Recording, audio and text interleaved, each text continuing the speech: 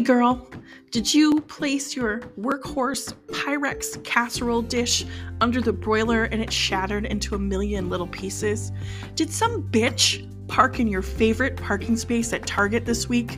Did you go to Target and buy everything in that fucking store except for the deodorant that you've needed for the past 2 fucking weeks? Are you told that you swear just a little bit too much? Well, take a seat, my friend, because you have come to the right place. My name is HA, your Minnesota BFF. You didn't know you needed me, but you sure are fucking glad that you found me. I suppress my feelings like the best of them, and swearing is my fucking love language. Welcome to the Maybe Swearing Helps podcast.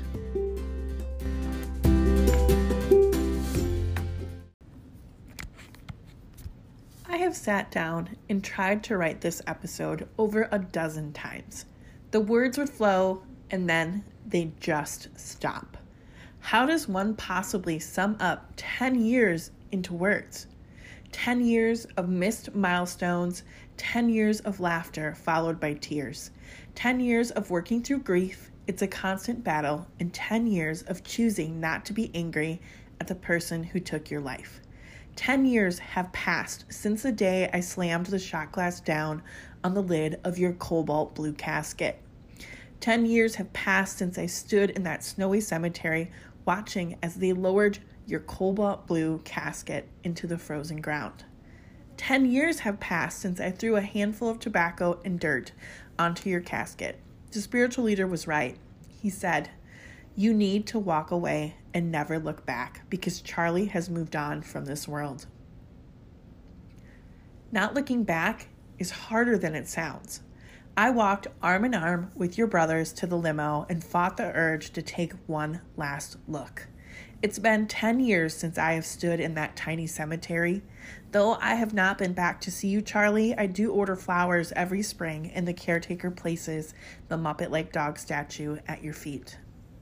That hole in the ground holds your shell, for I know your spirit is free, that you have journeyed on to the land of never-ending happiness, that each day you peek through the clouds to see what I'm up to. I'm sure most days you are laughing while scratching your head, and on other days you're pushing me onward. Onward was the only direction I could go. Your death left a hole in me that I will never fully be able to describe. Why you got called home in the middle of our story is something I will never understand. Charlie spent 8 years of his life chasing after me, waiting for me to be single so that he could make his move. During those days, his mama would often tell him, "Let her be, Charlie, it's just not your turn yet."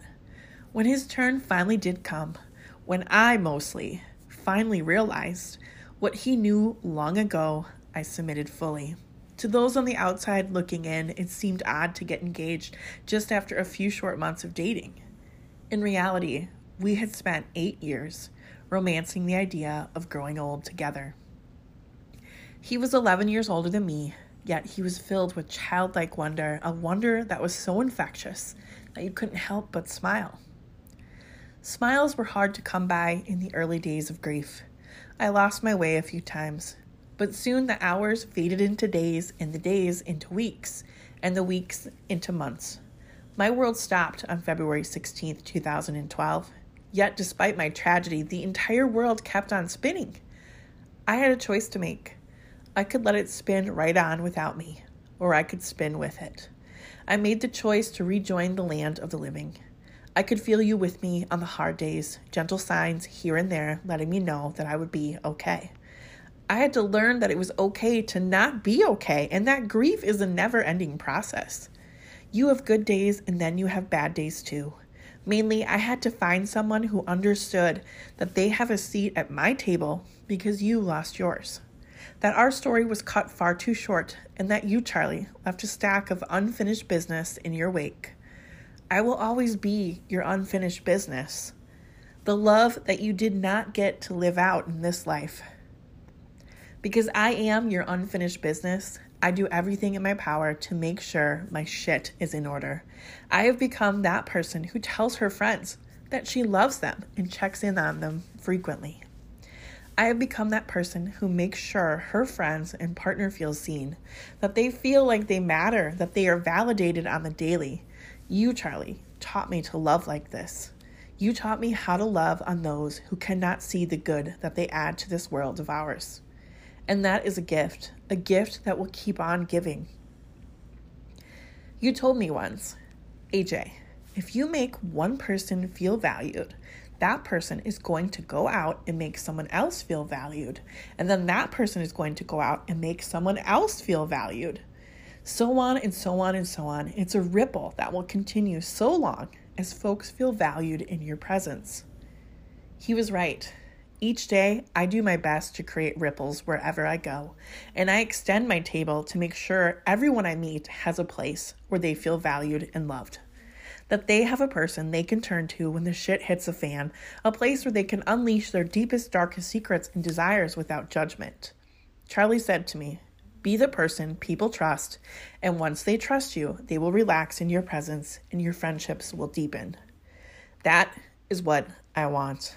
I want the deep, complicated friendships and not the surface bullshit. I want the mess and not the perfectly posed Instagram photos. I want to love like Charlie did. I want to trust without question and develop bonds that will live beyond this lifetime. I do not want to leave any unfinished business in my wake. Instead, I want to leave a legacy so deep, one will never find the bottom.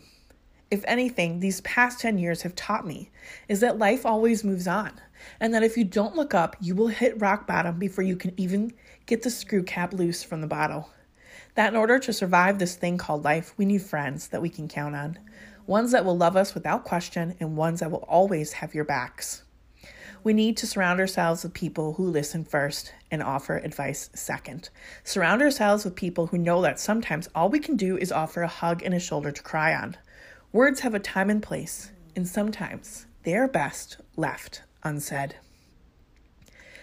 Mostly, I surround myself with people who encourage me to move on, people who let me know, hey, it's okay to fall in love again, people who pushed me back into the dating pool. Those first few times out of the gate were rough. The dating game had changed. It was hard.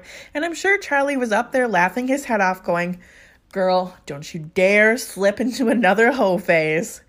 We have already done that. With time, it got easier. With time, my heart realized that I would always love Charlie. However, there was space to love someone new. That new walked into my life on Veterans Day, 2014, and I have never looked back. Jay has allowed me the space to love the both of them equally. He realized that in order to love me fully, he also had to learn to love Charlie too.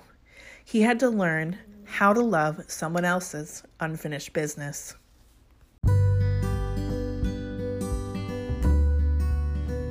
Hey friends, thanks so much for choosing this podcast to listen to. I know that your time is precious, and I hope that you laughed. I hope you learned something new, or at least you found me slightly entertaining. Because if you don't find me slightly entertaining, well, at least you can go find me dancing awkwardly in public with a cotton candy duck over on TikTok.